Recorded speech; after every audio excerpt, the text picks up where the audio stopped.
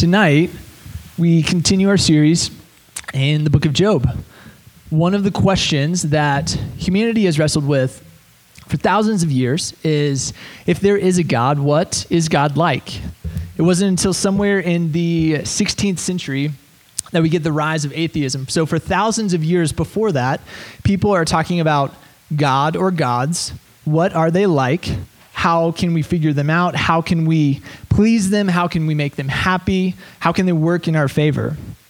We see this all throughout the Bible too, actually. Our story begins with God creating the universe, God creating humanity, and him interacting with us, giving us guidelines of seemingly ways that we can please him.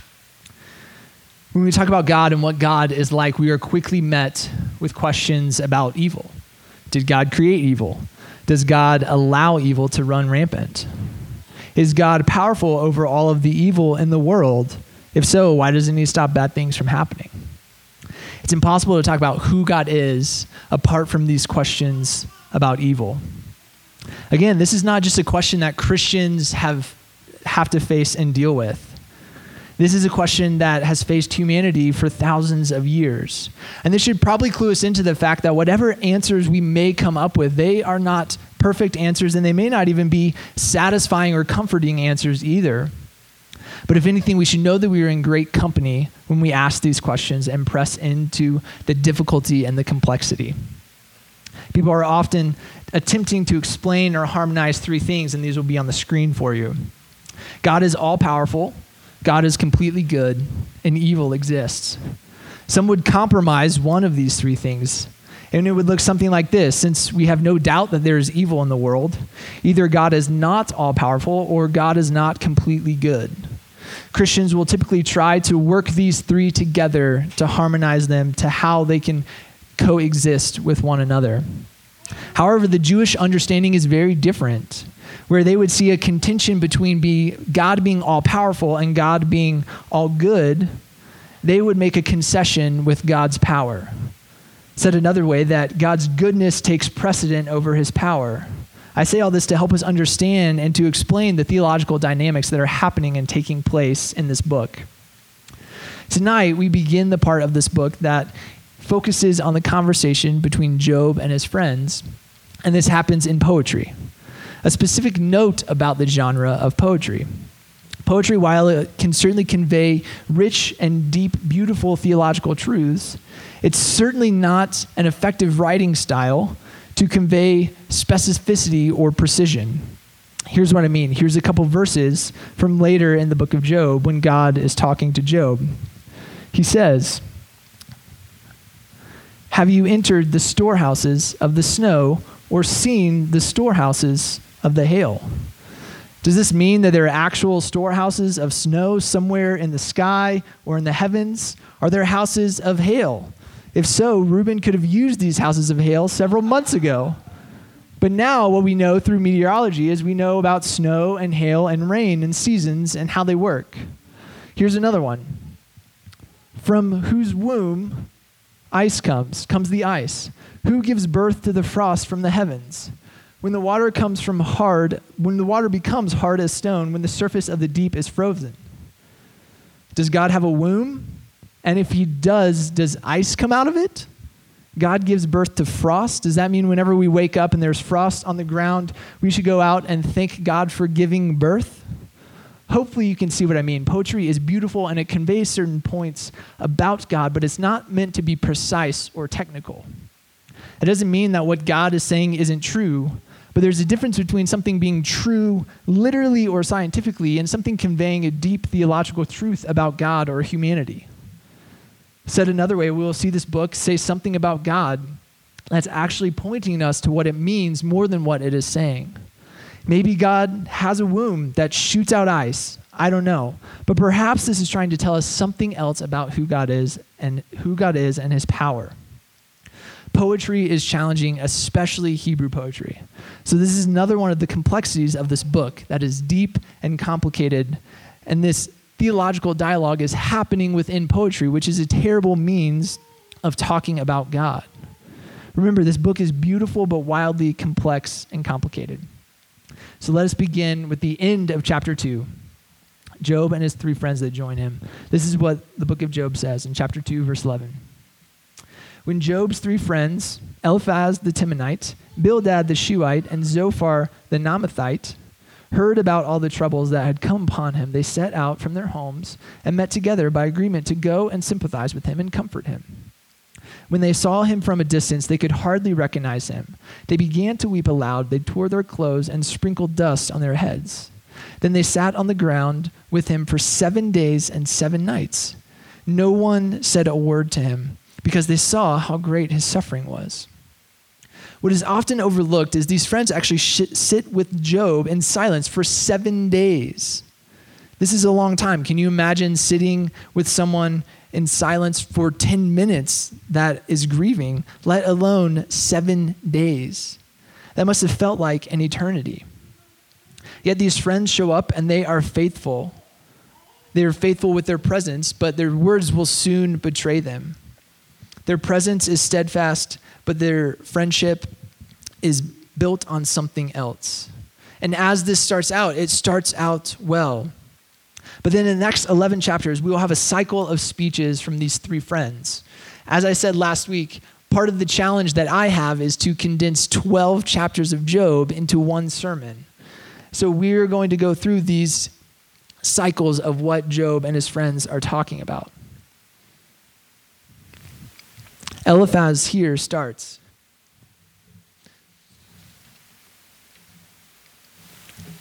Pause, I think my notes are mixed up.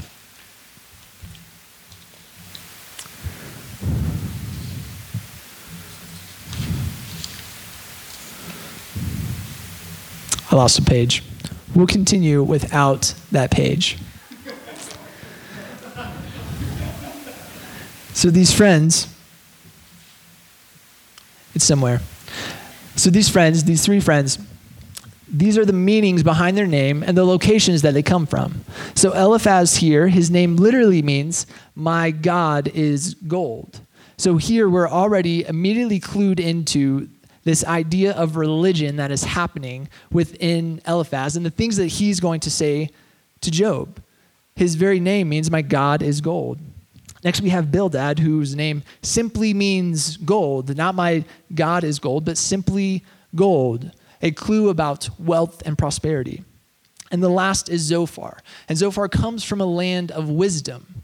So to recap, we have three friends that are coming to Job that represent different areas across ancient Near Eastern cultures and different things. They represent religion, they represent wealth, and they represent wisdom. And these are the people that are coming to Job. Now, as the story is setting out, these are great friends that would come to give advice. These are people you would want to listen to. What's also happening is these people represent the different cultures and different thoughts that are happening back at this time. Remember, this is not a question that's unique to Israel that they're trying to figure out on their own. This is a question that everyone is dealing with throughout many different cultures. And so what we start is we get the words from Eliphaz, and this is what he says in Job 3 as he's talking to Job. He says, think how you have instructed many, how you have strengthened feebled hands. Your words have supported those who stumbled. You have strengthened faltering knees, but now trouble comes to you and you are discouraged. It strikes you and you are dismayed. Should not your piety be your confidence and your blameless ways your hope? Consider now who being innocent has ever perished. Where were the upright ever destroyed? As I have observed, those who plow evil and those who sow trouble reap it. At the breath of God they perish. At the blast of his anger they are no more. Eliphaz is saying to Job, you are a good person. You know it. You have been this great person to others. We should look forward. There was going to be a resolution. We know how to get to the bottom of this. Eliphaz is operating out of this triad that's now specific to the book of Job that says, God is all-powerful, God is completely good, and Job is a good person. These are the three things that Eliphaz is approaching, and so for him, one of these things must be out of sorts. For him, he believes that it must be that Job is not a good person. Job has done something wrong. Eliphaz is strongly representing the rightness or the justice of God. For God punishes when someone has done wrong. Would God ever punish the innocent, as Eliphaz says? Who, being innocent, has ever perished? Where were the upright ever destroyed? Eliphaz is saying, look, Job, you must have done something wrong to deserve this, because God is just, and he wouldn't just punish someone who is innocent. But these words are absurd. Where have the upright ever been destroyed? It's not hard to look throughout history and see how upright and faithful people have been killed and destroyed. Millions of Christians have lost their lives at the hands of persecution. Millions have lost their lives due to injustice and genocidal killings across the globe and throughout history. It's complete arrogance and naivety to have a claim like this. And he goes on, who being innocent has ever perished? Think of the amount of children that have lost their lives through countless ways throughout history. Plenty of people who are innocent have gone through extreme torture and death and injustice. It's important to remember that what is happening in this book is a critique of bad theology. Eliphaz, whose name means my God is gold, is riddled with awful theology. This is purposeful and intentional. He comes with this brand of religion and certainly does zero favors to Job and zero favors of God. This is what we often deem a transactional view of God. Something has gone wrong, therefore you have deserved this punishment. And this progresses. It looks like asking for forgiveness, and then there will be a restoration to whatever wealth or prosperity you may have. You've done something wrong, now repent and everything will go back to normal. This is the idea that when things are going well, God is favoring you, and when things are going poorly, you've done something wrong to warrant this punishment. Maybe you've heard it like this before from someone. You're going through a hard time, and it could be a variety of things, of loss, of pain, of suffering. And you're talking with someone, and they have questions like, you're talking with someone, and your question is, how did this relationship end? Why does my parent have to get cancer? Why did this person die? And then this person has the nerve to say to you something like this. Do you have unconfessed sin in your life? As if there's some secret thing that you've done that God is holding against you until you search it out and repent. What kind of God is that? As a petty and a small God. This is how we see this theology worked out. You're going through something hard, but all of a sudden, maybe it's something that you have done wrong. Or maybe you've heard it like this. Well, if you just had more faith, God would heal you, or God would heal the person you're praying for. If you've ever been told either of these lies, I'm sorry. They're wrong, they're heartbreaking.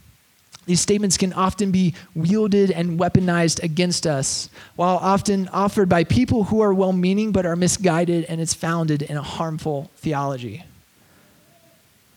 And this isn't something that's only worked out on a personal level. We hear this on a national level as well. Have you ever heard this verse?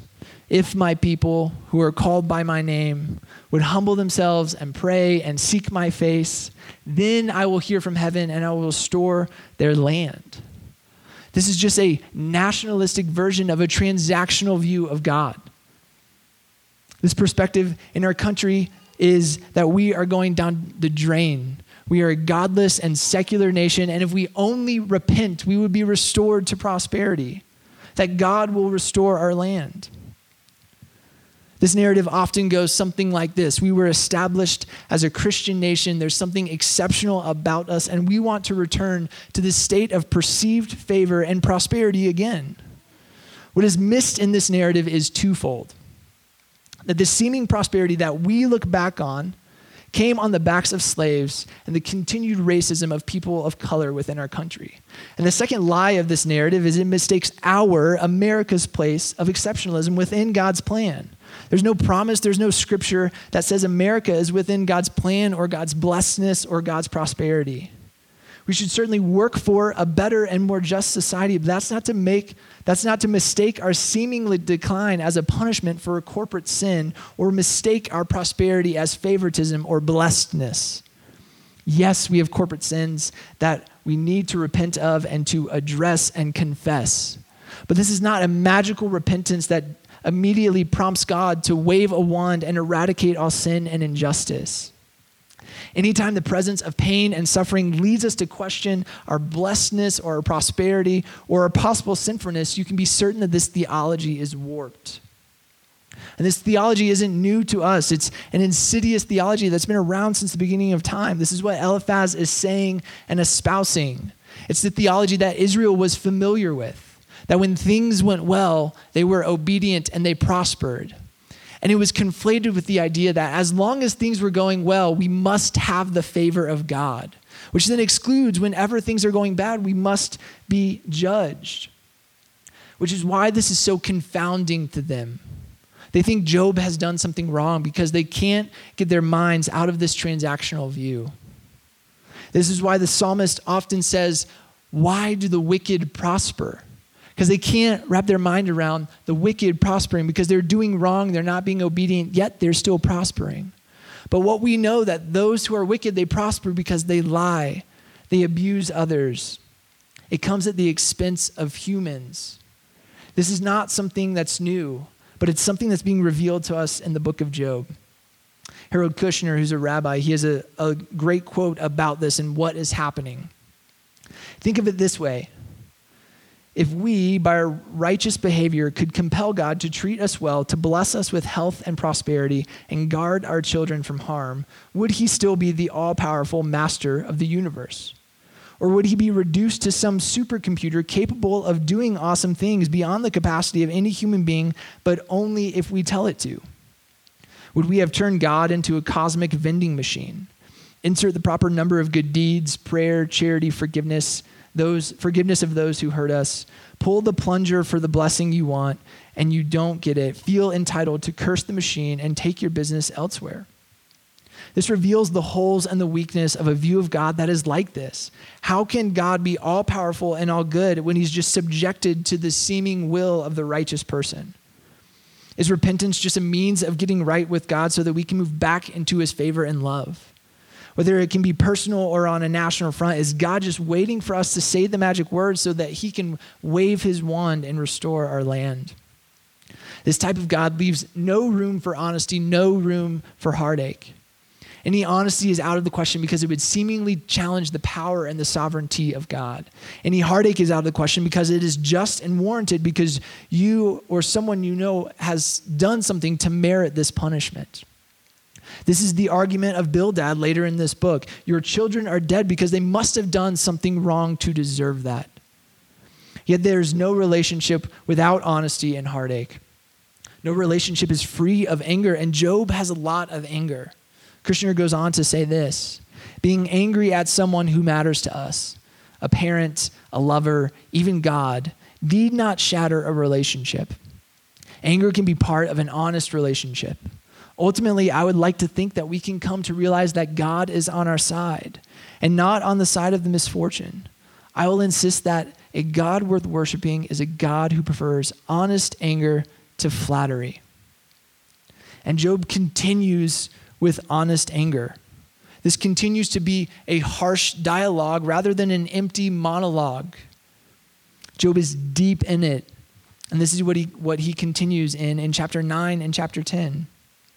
In chapter 9, he says this: it is all the same. That is why I say he destroys both the blameless and the wicked. When his scourge brings sudden death, he mocks the despair of the innocent. When a land falls into the hands of the wicked, he blindfolds its judges.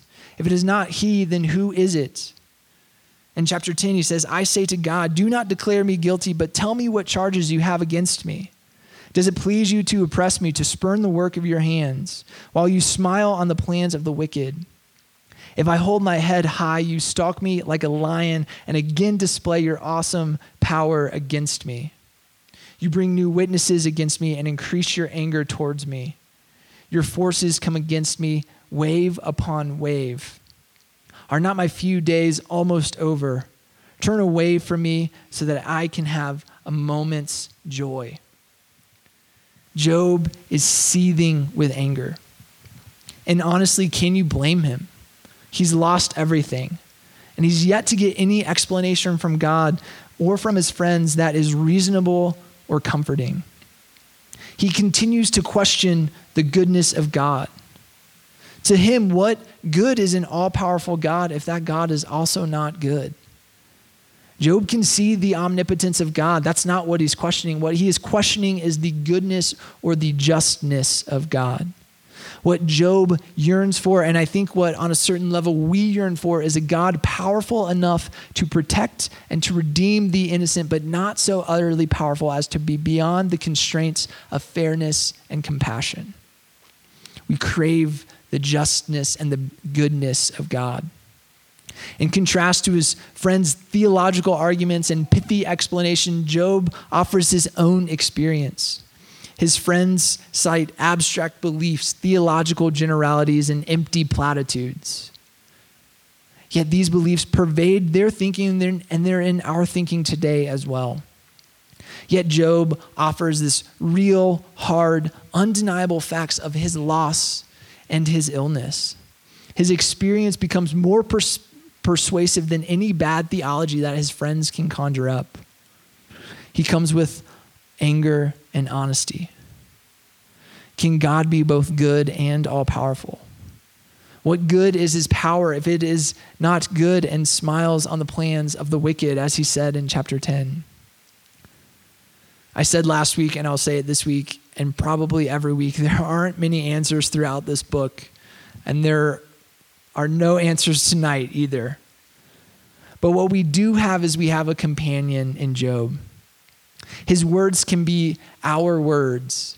He starts this poetic section in Job 3 with a lament that is raw and honest. His lament can be our lament. One of the beautiful things of this book is I believe it gives us permission to be seething with rage. It allows us to be confused and perplexed. If you have some anger or question about God, you are not alone. Job has those same questions, and he's likely had them in a more rageful way. The prayer that we pray throughout this whole series is the only real response that we have tonight. If any of these words in the book of Job give voice to your feeling, know that you are not alone. May it all be an invitation to a deeper experience of God. That somehow in the mystery of who God is, we can say, my ears have heard of you, but now my eyes have seen you.